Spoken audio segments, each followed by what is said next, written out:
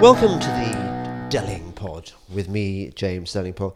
And I was sitting innocently at my desk one day, wondering who I should have next on the podcast. And then I got a call from an old friend. And he said something which made total sense to me. He said, "Spring is here and we need to do a podcast about how wonderful spring is in England." And I thought, yeah, absolutely we do. So welcome to the podcast, an old friend. His real name is Mike Daunt, although I prefer to refer to him by his nickname. I can't tell you what the nickname is because it would be rude. However, the name of this edition might give you a clue. I'm going to call it Fat Old Country Matters. Fat Old Country Matters with Mike Daunt. Mike, welcome back. Thank you. I love that. It's already made me laugh. Now, Mike, you may remember from the last glorious podcast we did together, is the fishing coach to the stars. I mean, among his other many talents, you've taught Chris Tarrant to fish, Eric Clapton, Jeremy Paxman, Max Hastings, and I could go on and on and on. Yeah. Duchess of Devonshire. Well, yes, that was very. Yeah, I can't. I suppose I can go into that. Yes, You can. I mean, she's Debo dead. Debo Devonshire, who is one of the nicest. She's dead tragically. One of the most lovely people you could ever meet, and teaching her the timing of the cast. Her estate workers adored it because you have to say to yourself, not the old one of "God save the Queen," but you say "Caw, fuck me now," and to have the Duchess Debo shouting that across her lake gave a lot of people a great deal of pleasure, including me. So that's the rhythm that you adopt when you bring the rod back. Bring the rod back, Caw, wait. fuck me now. Absolutely. Yeah. Bring the rod back, wait. And that's when you say "Caw, fuck me." You say "Caw, fuck me now." Simple. That's how you taught me to fly fish on the River Itchen. And I knew that you weren't making a pass at me because you weren't trying to fuck me now. You're rampantly heterosexual. But I can see that it's part of your charm, Mike, that the reason I think you're the most popular fishing teacher. Is that a fishing teacher? Fishing instructor, I don't fishing teacher, whatever you like. I couldn't care less. Yeah. One of the reasons you're so popular is that you make it funny as well as informative. Well, it is supposed to be fun. It's a sport.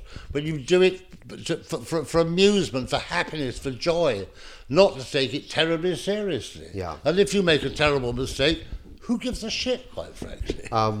Well, I suppose it depends, doesn't it, who invites you? I mean, I imagine there was a certain kind of sticky person who owns what's it called, a stretch of a beat, is it? Is it called a beat? Well, you have a beat on the Salmon River shore.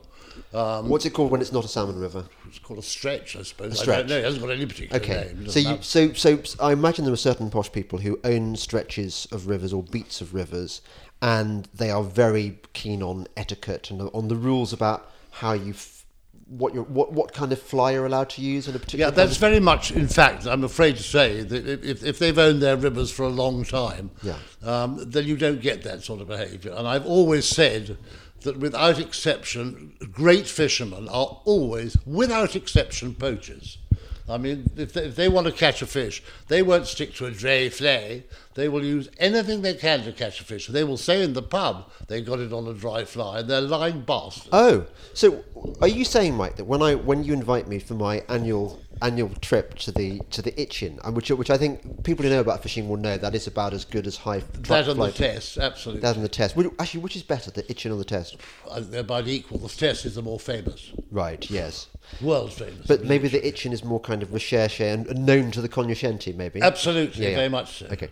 So when I come for my annual trip to the Itchen to go fishing for trout, if I just put a worm on my rod, on my hook, is that going to be? Are you going to be cross with me? Provided I didn't see it, which I would carefully turn my back to make sure I didn't, it would make me laugh considerably.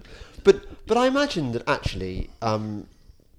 Do trout go for worms? Oh boy, and how? Oh really? Oh, I mean the old adage: if you want to catch a trout, put a worm on. That is an absolute killer, a real total killer. Oh, okay. So how did the practice of fly fishing evolved then? It's a very strange thing, but obviously, I mean, certainly from a trout fishing point of view, it is very different from a salmon. When you're fishing for trout, you're emulating the food on which it mostly feeds, which is flies on the surface and the subsurface. They are nymphs, and that is their main food. Yes, they will always take a worm in preference to anything. Why, you ask me, because I have no idea. They don't see them naturally.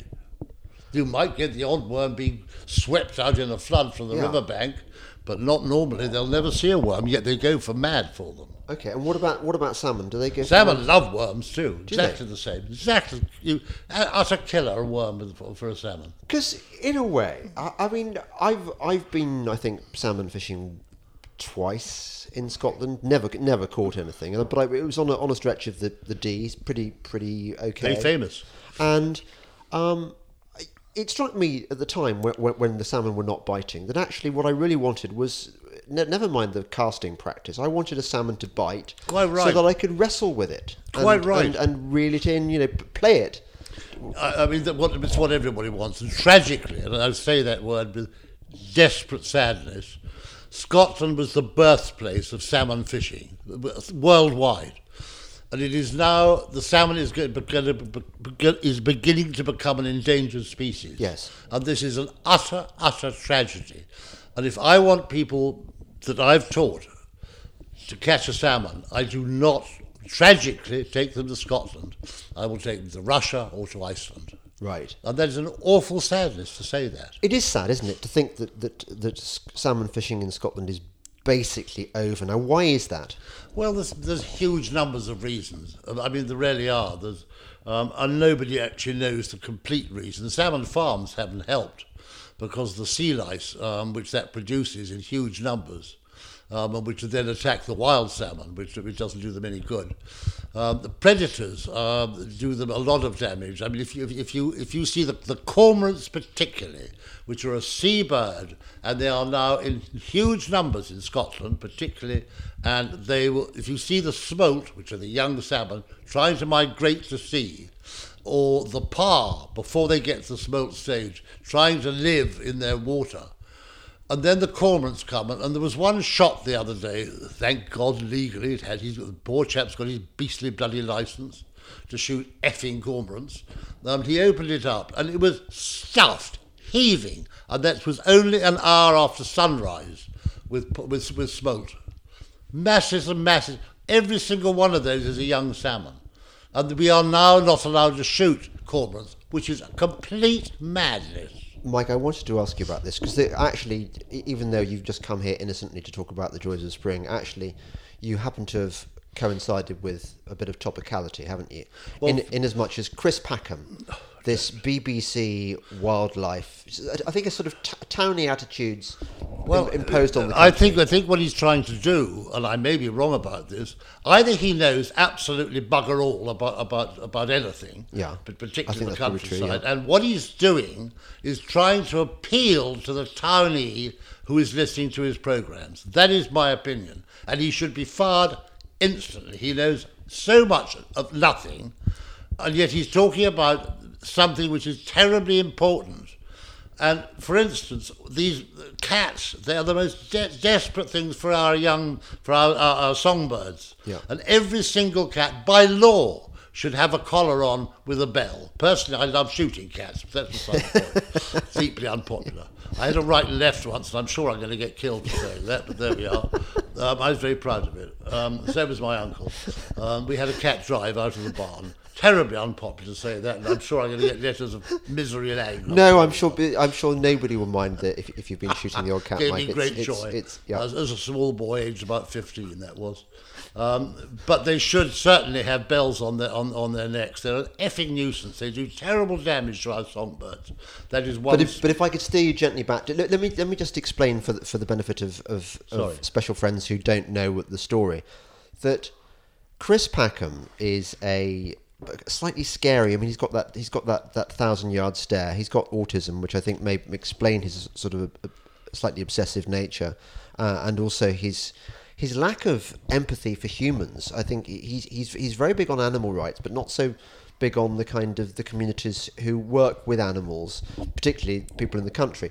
But Chris Packham, with the help of his environmentalist friends, Mark Avery, who used to be at the Royal Society for the Prevention of Birds, and Protection of birds. you know, I think it's Not the prevention. No, prevention. It might that's a kind of bitter joke. It is called that now because the RSPB has got into bed with the wind industry, which of course slices and dices birds on an epic scale. But that's by the by.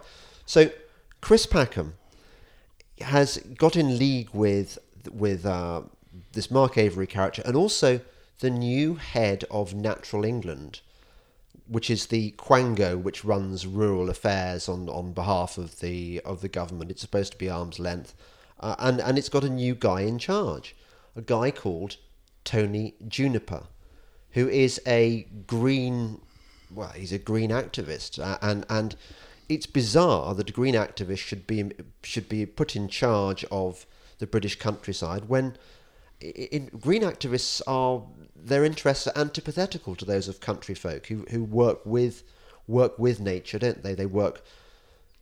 They keep the balance of nature.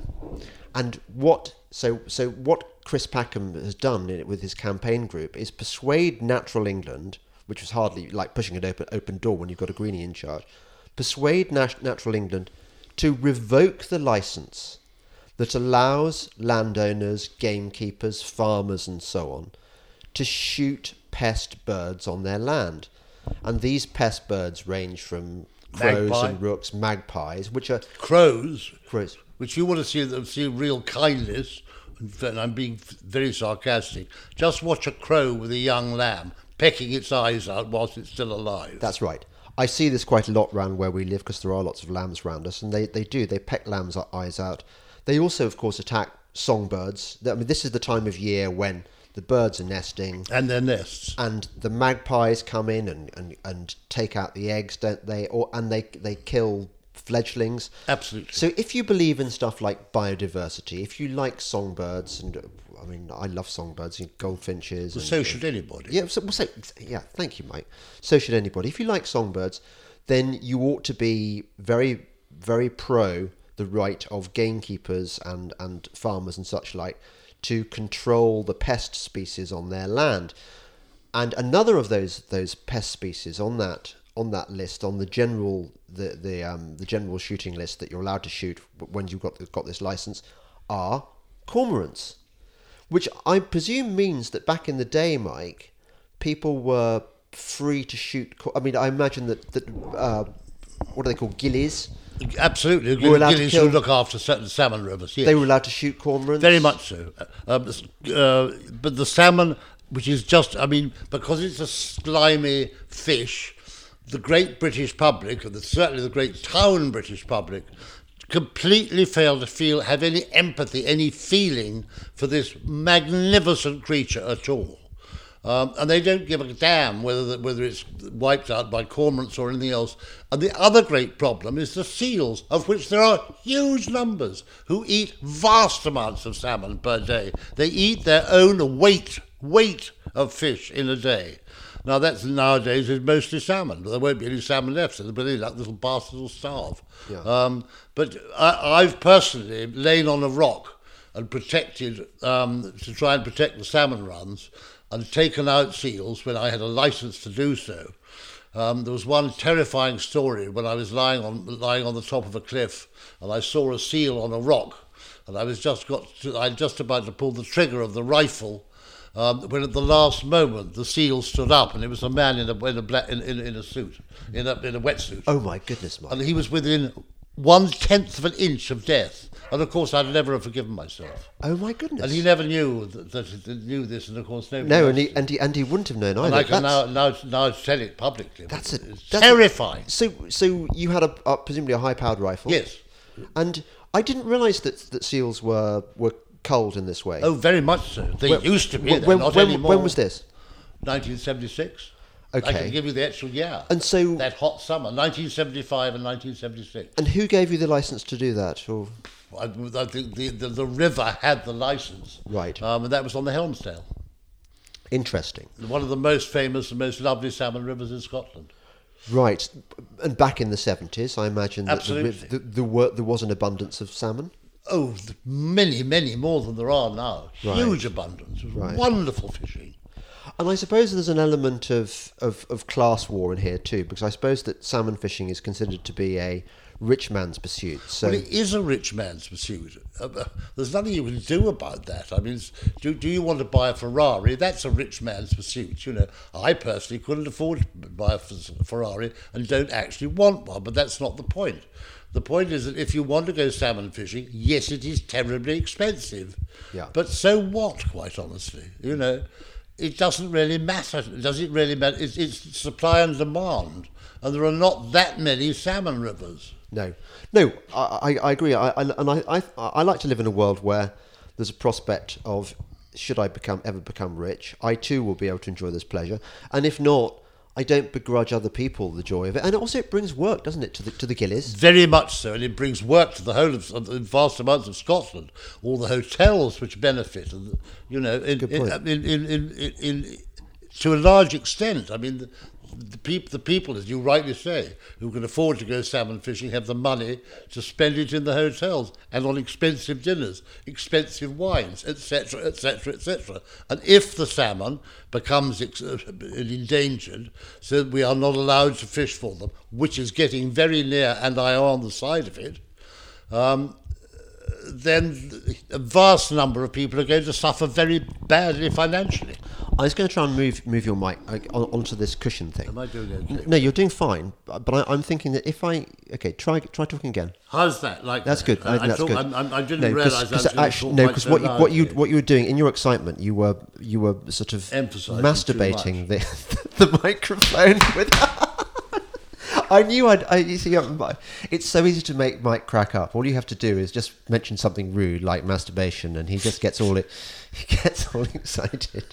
Not by masturbation. I've long past it. I can tell you. Give me a good woman any day. Yes, well, yeah. Well, I don't agree with that. I don't agree with the old adage that you meet a better class of person that way. So,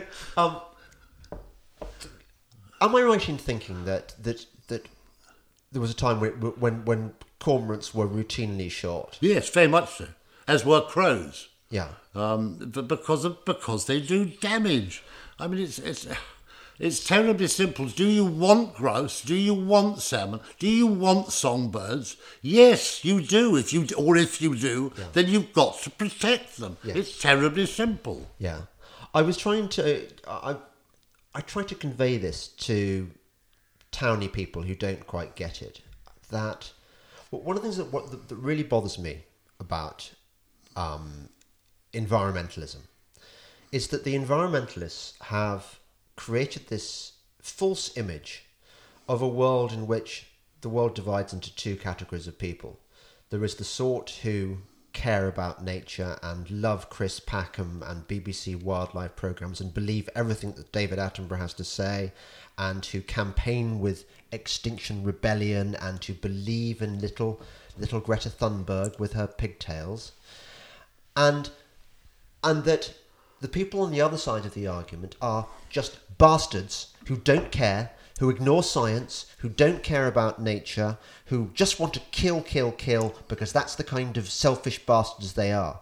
And this is not a true portrait of the world. In fact, the people who most understand nature, who are most familiar with its ways, are also the people who understand the need for culling, for conservation, that nature does not have this balance whereby if you just leave it alone, there will be massive biodiversity and everything will flourish. On the contrary, you only have to look at an untended, an unweeded garden.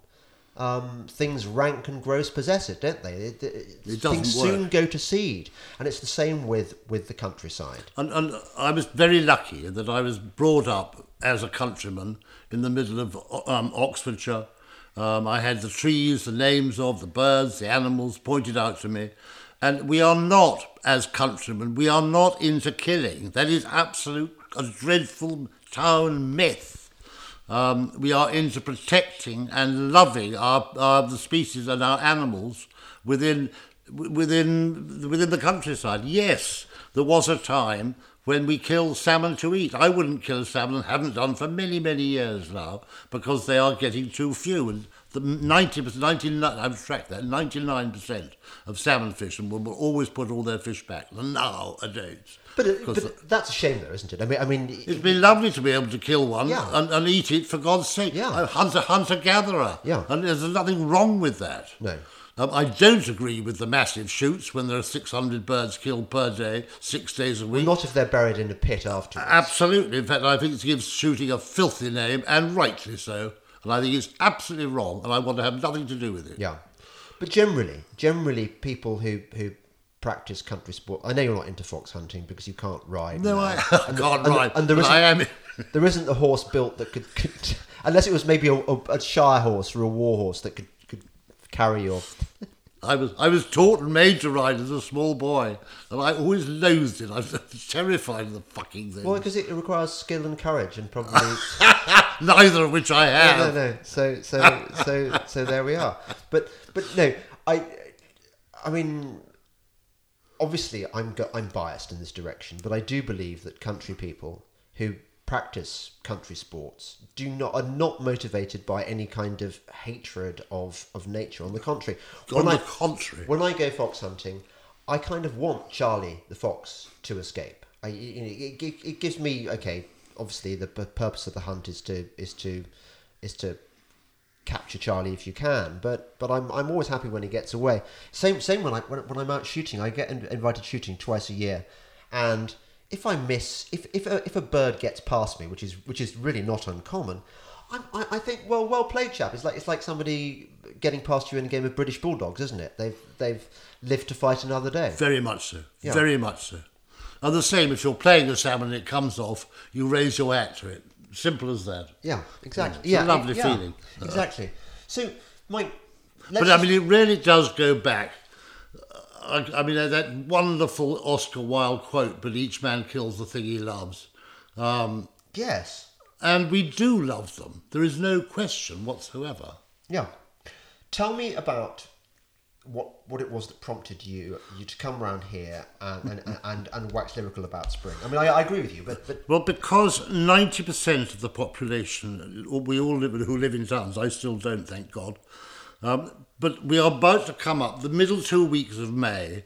Nowhere in the world is as beautiful as England. I mean England, not Scotland, not Wales. And the reason I say that before I get killed by the Scots and the Welsh is that the English spring, the middle 2 weeks of May, are so ephemeral and they're so short. But that is when England, it is a gentle, kind beauty. Scotland is a magnificent royal beauty. And Wales has the same thing. But it is not the gentleness, and it goes on far, far longer. This tiny 2 weeks. And it's Beltane, which is the pagan Sabbath day at the start of May. And its description is as follows. On May Eve, people tear off branches from the hawthorn tree and decorate the outside of their homes. The hawthorn, or whitethorn as it's called sometimes, is a tree of hope, pleasure and protection. In my area, I'm talking for myself, primroses here also called Mayflowers, and they're still, to this day, strewn on the front doors of houses to bring good luck. And I want people to go out into the countryside, even if you live in the town and you know nothing about it. Mid-May, go to anywhere in the country, but make sure it's proper countryside, and just look around you. Yes. You will never see anything so lovely. I agree. It's when you see the first hawthorn blossom, it is like a firework display, isn't it? And it's just beginning now. Yeah. That whiteness in the hedgerows and the smell of the hawthorn is quite wonderful. It really is. And also, this is it is called May. Let's not forget, this is the time of year when we get the bluebell, and the bluebell it's nearly over now. Yeah. Well, actually, no. In our woods, it's later up. Yeah. They are okay. peak. Okay. They are peak right now. Okay. In fact, I walked through our bluebell wood yesterday, and it's one of the best bluebell woods in the country. So I'm not going to name it. And I learned from country life, which did an excellent article on bluebells the other day, that the bluebell is the most popular. It's the favourite flower in England. And I was thinking as I wandered through the bluebell wood yesterday, trying to take photographs which captured its splendour, and you never can. It never looks as good on film as it does. You must leave your country, you must leave your town house and drive to see it. It is essential, but at the same time, you need to look at all the different flowers and the hawthorn. My favourite is the gentlest of them all, which is the cowslip, which is a little tiny flower, and thank God it's protected. And that is, to me, the cowslip is the essence of spring, and I absolutely love seeing it. It's got a lovely yellow. Absolutely. But the blue. Just going back to the bluebell briefly. Sorry. When I was looking at these drifts of blue, and it's kind of unearthly blue. In fact, you don't often see blue in nature. No, you don't. Huge amounts of green, obviously.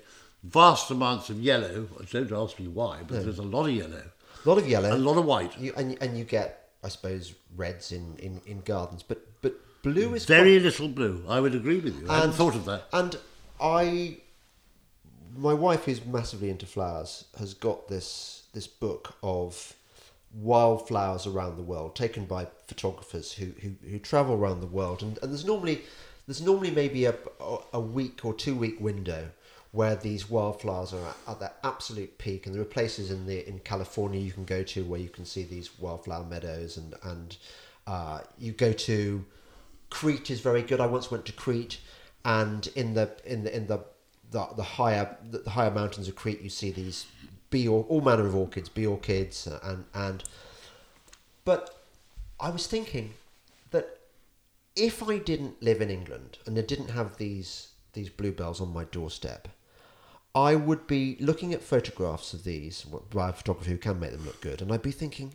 oh my God, I would travel 10,000 miles to see this site. This has got to be one of the great wildflower sites in the world. Right. You're dead right. And here it is on our doorstep. We can go and see this stuff. In the beech woods of Oxfordshire, particularly, they're wonderful. We can marvel at it. So I agree with you that 2 week window in May is very, very... And of course we've got the wild garlic, or the ramsons, which yesterday I turned into a wild garlic pesto. And delicious too. Yeah, mix it. You whiz up these leaves in the liquidizer with parmesan, and you can use pig nuts, which are these.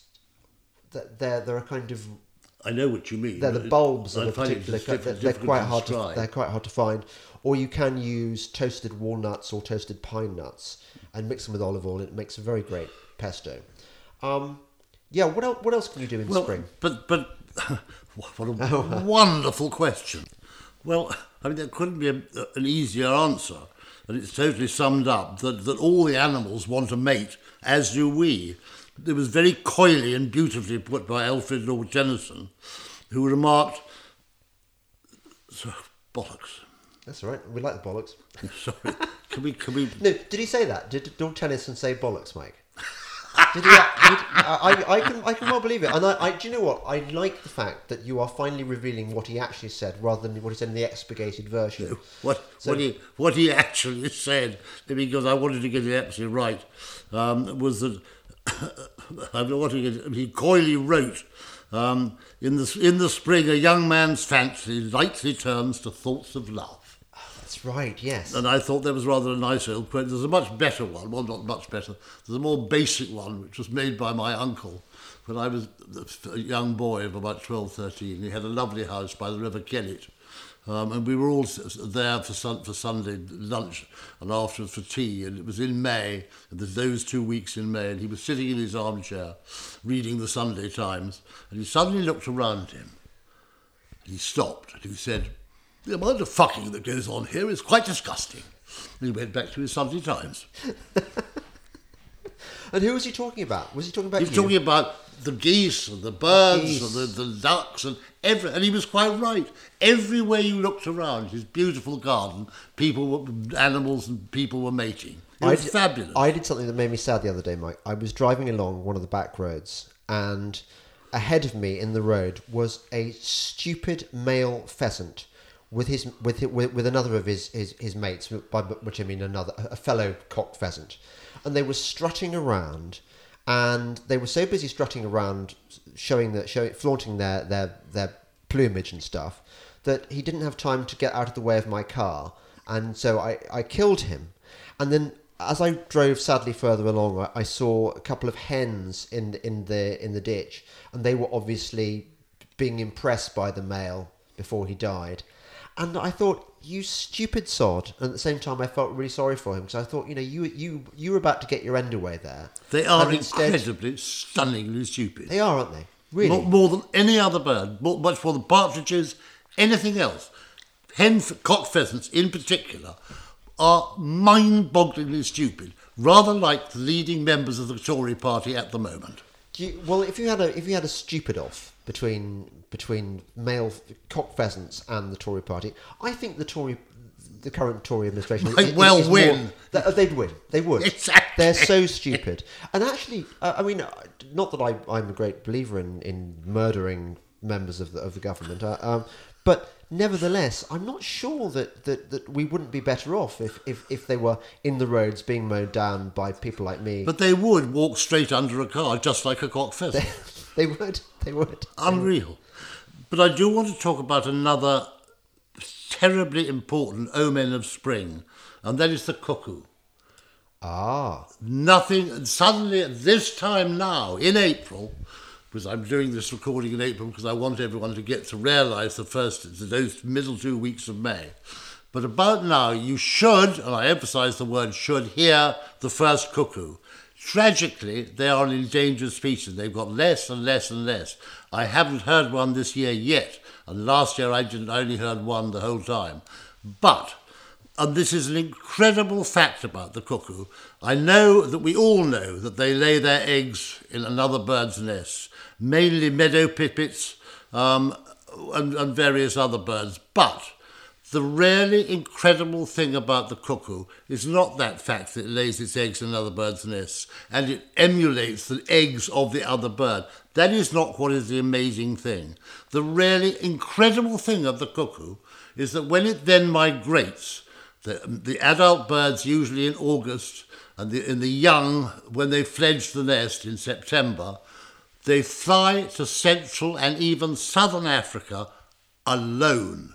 Nobody guides them. Nobody has any idea. They do it completely solo.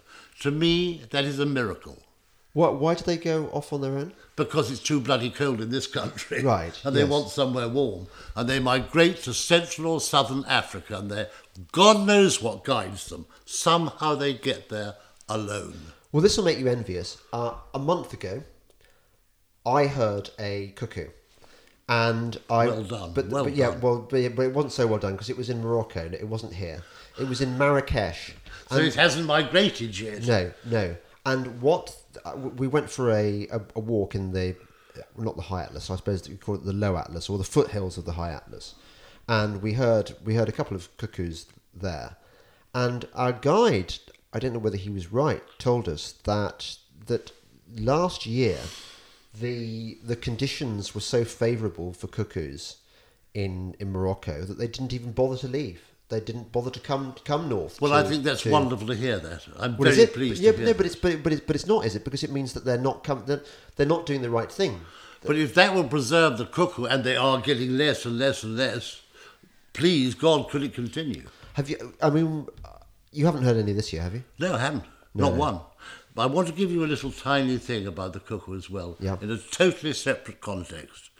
And this is an Irish folk song of a colleen, which is a lovely word, a colleen meaning a young girl, talking to her suitor. And she refers to the cuckoo in very slightly different terms. And she says, "Me darling," says she, "I can do no such thing. For me mother often told me it was committing sin, me maidenhead to lose and me sex to be abused. So have no more to do with me cuckoo's nest." Which reminds me, Mike, isn't that a gem? As well as being an ex-military man by unhappy accident, you were a bit rubbish, weren't you? I was dreadful. You wanted to be an actor, didn't you? More than anything else. My father wouldn't allow me to. I know. Well, but you can You can do your country accents and your Irish accents really well, and you have the kind of the morals of an actor. That I take that as a huge compliment. Yeah, it's very sad. And okay, so one last, sorry, James, no, tell me. You. I want to give you two little things again about the May and the spring. And the first is a weather forecast, which is if the ash is before the oak, and we're talking about the leaves appearing on the trees. If the ash is before the oak, then we're in for a soak. But if the oak's before the ash, then we're in for a splash. This year, the oak is well ahead of the ash, so I suspect we're going to have a long, hot summer again. That's good. Absolutely. I think this has been confirmed by other sources, hasn't it? I think we're in for the next 2 or 3 months. I think that's right. Which will cover Glastonbury, which is very much so. Which is good for me. And also on the 1st of May. Yeah. 1st of May, outdoor fucking starts today. Do you know what? I remember feeling that every year at Oxford, which people don't like me to remember. They think I'm showing off, and it's not. I can't help it that I went there. You know, it's part of my life. But I remember when, as May Day approached, the girls suddenly looked so much more available and attractive, and one really did want to shag. And even now as an old man, having done my work, done my procreation, and obviously not having sex hardly ever at all these days, like all married men, I still get that I feel the sap rising. The urge. And even you, Mike, I imagine. Even me at my ancient age starts twitching. Yeah. It's lovely, lovely feeling. There's a joy. The sun's warm and suddenly, yes, it's a joy. And even if it does have to only be your wife. It does remind me this time of year that as Englishmen, we have won the lottery in life. Oh, and how. Just wait till the second 2 weeks of May, the middle 2 weeks of May. Leave your townhouse and please, I beg you, go out into the countryside. Yeah, but I worry that these people who are, not the special friend who listens to this podcast, but other people are increasingly buying into this Extinction Rebellion, Greta Thunberg, David Attenborough, utter bollocks, Chris Packham, utter bollocks view of nature, which is that they don't understand how carefully managed it has to be. I mean, you mentioned culling seals, you mentioned culling cormorants. Absolutely. It's not that we don't like cormorants. I mean, I love their glossy incredibly feathers, beautiful. that sort of purplish tinge Absolutely. they've got. And magpies are unbelievably beautiful, but desperately destructive. Yeah. And what do you want? Songbirds or magpies? Because you cannot have a mass of both of them. I'm not saying that you need to wipe out the magpie. That's the last thing you should ever do to any species. But the songbirds need protecting. There's no question. Now, I think without being rude about a mutual friend of ours, I nevertheless want to raise the topic of a man that we both love very much, Michael Gove. I'm actually I was extremely anti-Michael Gove until you kindly introduced me to him, rather unfortunately.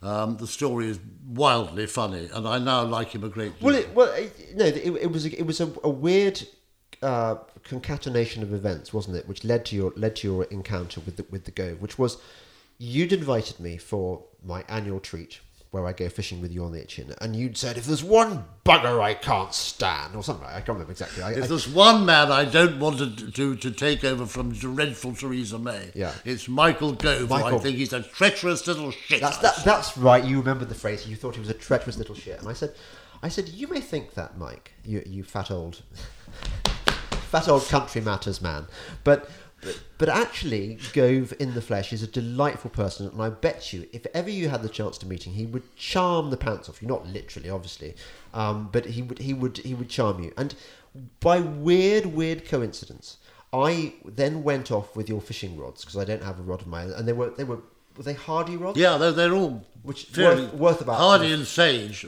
Worth about 200 grand a rod. They're not cheap. No, they are the best in the world. And it so happened that you were coming up to London, and I was able to leave them at Gove's house, and you were able to go to Gove's house and pick them up, and that was the beginning of your delightful friendship. Well, the reason for it was more than anything else, because the reason I suddenly liked him was very simple. I banged on this very beautiful and very nice front door in Hammersmith. I'm not giving you address, but the really lovely front door.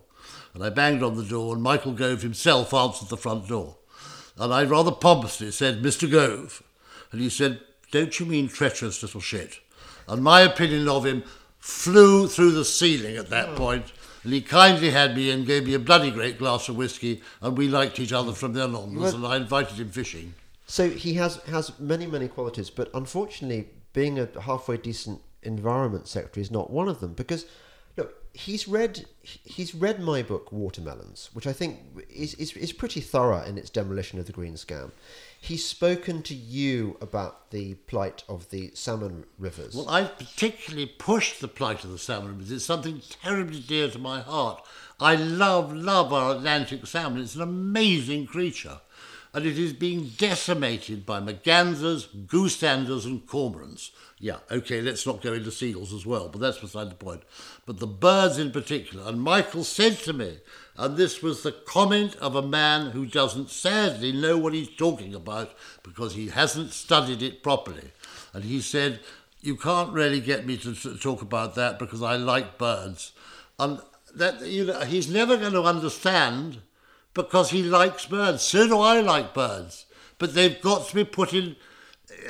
It's got to be put in you can't like birds like cormorants and love a species which is becoming endangered because of them. I think in that sentence, that sentence speaks volumes about the mindset of the kind of the fluffy... I'd call them the left. I mean, it's an odd accusation to put against a Conservative minister, but I think it is an essentially lefty, liberal, squishy view of the world that people who want to cull predator species pests are somehow, in the case of birds, that they don't like birds in the way that those who want to protect them do. You know, that somehow Chris Packham has a better handle on how to care for bird life than say a gamekeeper. And I'm simply not sure that that's the case. In fact, I think it's a terrible slur on real country folk who love... I love looking at... I love the green woodpeckers. I love the yaffle, as that noise they make as they dive. And you these are things when you live in the country, you see enough wildlife to start appreciating them, not just for their shape, but for the patterns of their behaviour, the noises they make. Very much so. When you live in London, you can't become an expert on bird song. You wouldn't know what a yaffle sounds like. When you live in I'd never seen a green woodpecker until I moved here. It's a lovely thing. And the same way that the sort of mewing noise, the sort of cat-like noise that a buzzard makes. And that to me is one of the most lovely noises you can hear. And owls, little owls and barn owls, you hear them calling to one another at night. All these things you notice living in the country, but you also understand that nature is red in tooth and claw, and that in order for these birds to exist in a kind of state of biodiversity with all manner of species, then you have to stop any one species getting out of control. Getting dominant. Same with badgers. Now, another friend I've had on this podcast, I've never had Gove on, because I worry he'd be too politic. And I think you should get him on. Maybe I should. I had Tom Holland on, and Tom Holland and I have a sort of friendly rivalry on the issue of wildlife conversation. Tom is obsessed about hedgehogs, like the one I ran over accidentally the other day. I love hedgehogs. We all love Mrs. Tiggywinkle. I mean, they're great. And when I was a child, I used to see loads of them often. But there aren't loads of them anymore. And we know why, don't we? What's the biggest predator of the hedgehog? I seriously don't know. Oh, the badger. Oh no, that's quite true. Yes, I hadn't thought of that. Absolutely. As the badger population has exploded, so the hedgehog population is diminished. And all that Tom Holland wants to bleat on about. I'm sorry, Tom. And Gove is of a similar mindset. Is, oh, but we humans are encroaching on their habitat, and we must learn the ways of the hedgehog, and we must rescue more of them. Yeah, Tom, you can rescue every other fucking hedgehog on Earth, but you're still not going to save them from their main killer unless you acknowledge who the main killer is. It is Brock the Badger. And in the old days, in Victorian times, villages would join on badger hunts to go and dig up the badger sets and kill the badgers. Not because they hated badgers, and not because of what's that disease that they're supposed to spread? TB. TB, yeah.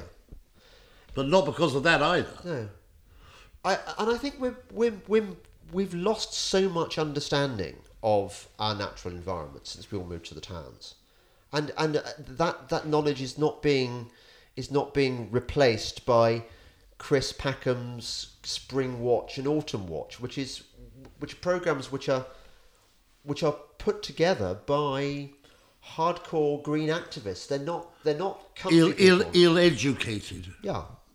I would use that word intentionally. Unknowledgeable, working on a romantic principle of the countryside and not the practical and genuine countryside. I just hope that, well, I think it's unlikely. I can't imagine that anyone listens to my podcast who is a green ideologue.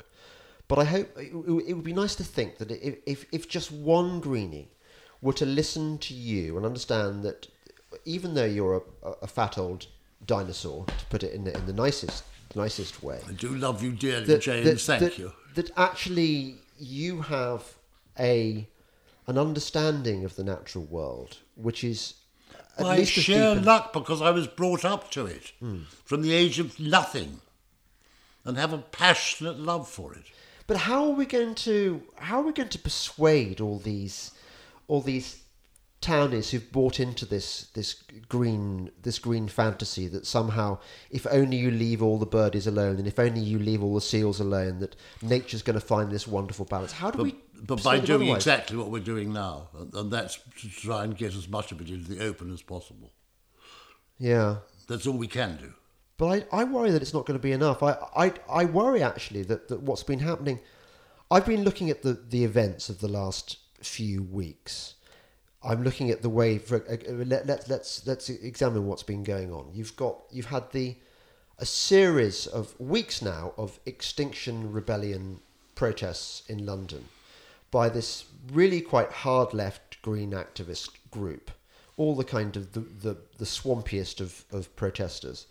And the police have been doing really remarkably little to stop these people blocking the public highway. I mean, they closed down, was it, not Westminster Bridge, it was Waterloo Bridge. Waterloo Bridge. They closed down Waterloo Bridge for a week. Now, I think that's not the kind of behaviour that is acceptable in the world's most pulsing metropolis. I mean, London is the capital of the world, one might argue. But, and this is a big but, and you're probably going to hate me for saying this. Oh, for God's sake, what? I'm a great Attenborough fan. I think he's an extraordinary man, and he is absolutely right that we have got to take... Climate change is terrifying. Oh, bollocks, mate. Yes, it is. No, you're doing absolute fucking bollocks. I'm not. Do you know, you have almost undermined the whole bloody podcast. Look, we're gonna have to have a chat about this. There's not space, I think, now to do it. I'm not going to convert you, but you obviously haven't read my book Watermelons, and B, no, climate change is not. Climate change is a natural process, and Attenborough is talking out of his. Well, anyway, I'm now so traumatized. I'm actually so traumatized. I cannot continue with this podcast. I need some lunch. I've never managed to do this to him before. Ever. No. You have reduced me to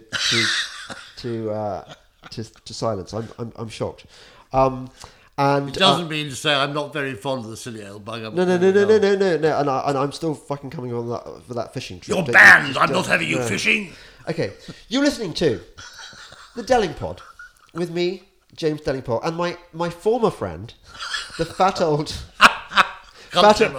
countryman, Mike Daunt, who is available for weddings, bar mitzvahs, and fishing coaching. if you can afford him, which you probably can't. I don't think many people can. No. Right. Well, more next week. Bye-bye.